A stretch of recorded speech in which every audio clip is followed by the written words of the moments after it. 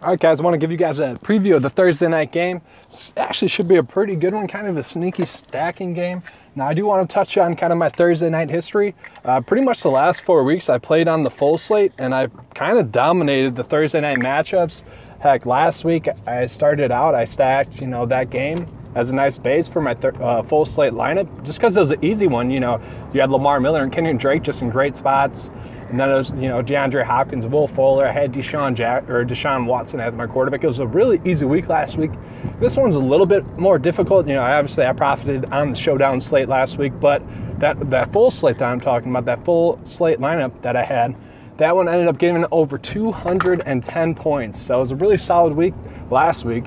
And now, this week it's a little bit more tricky just because the quarterback situation isn't as fluent and, the plays aren't as fluent as last week.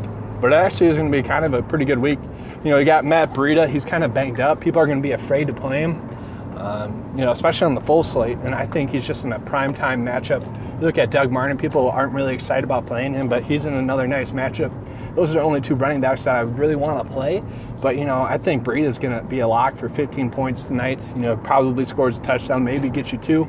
Then Doug Martin, going against that San Francisco defense, I just think that he's going to score.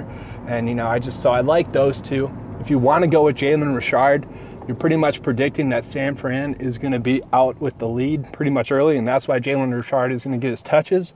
But the only reservation I have about that is that C.J. Beathard beat hard himself is 50-50, his game time decision. And so Nick McMullen, he is the backup quarterback. Now, he does have a little bit of running ability, so maybe, he does that. But, you don't project success for Mullen if he's the quarterback there.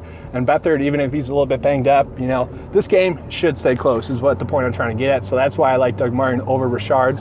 Obviously, Richard could make a big play happen. And maybe, Dwayne Washington gets a little bit more work this week. We'll see. I'm not going to be touching on Mostert. Maybe he gets, 5 carries. Maybe Alfred Morris sneaks into the end zone somehow. But, I'm just going to be sticking with Breida and Doug Martin. Now, I did touch on the quarterback situation in this game.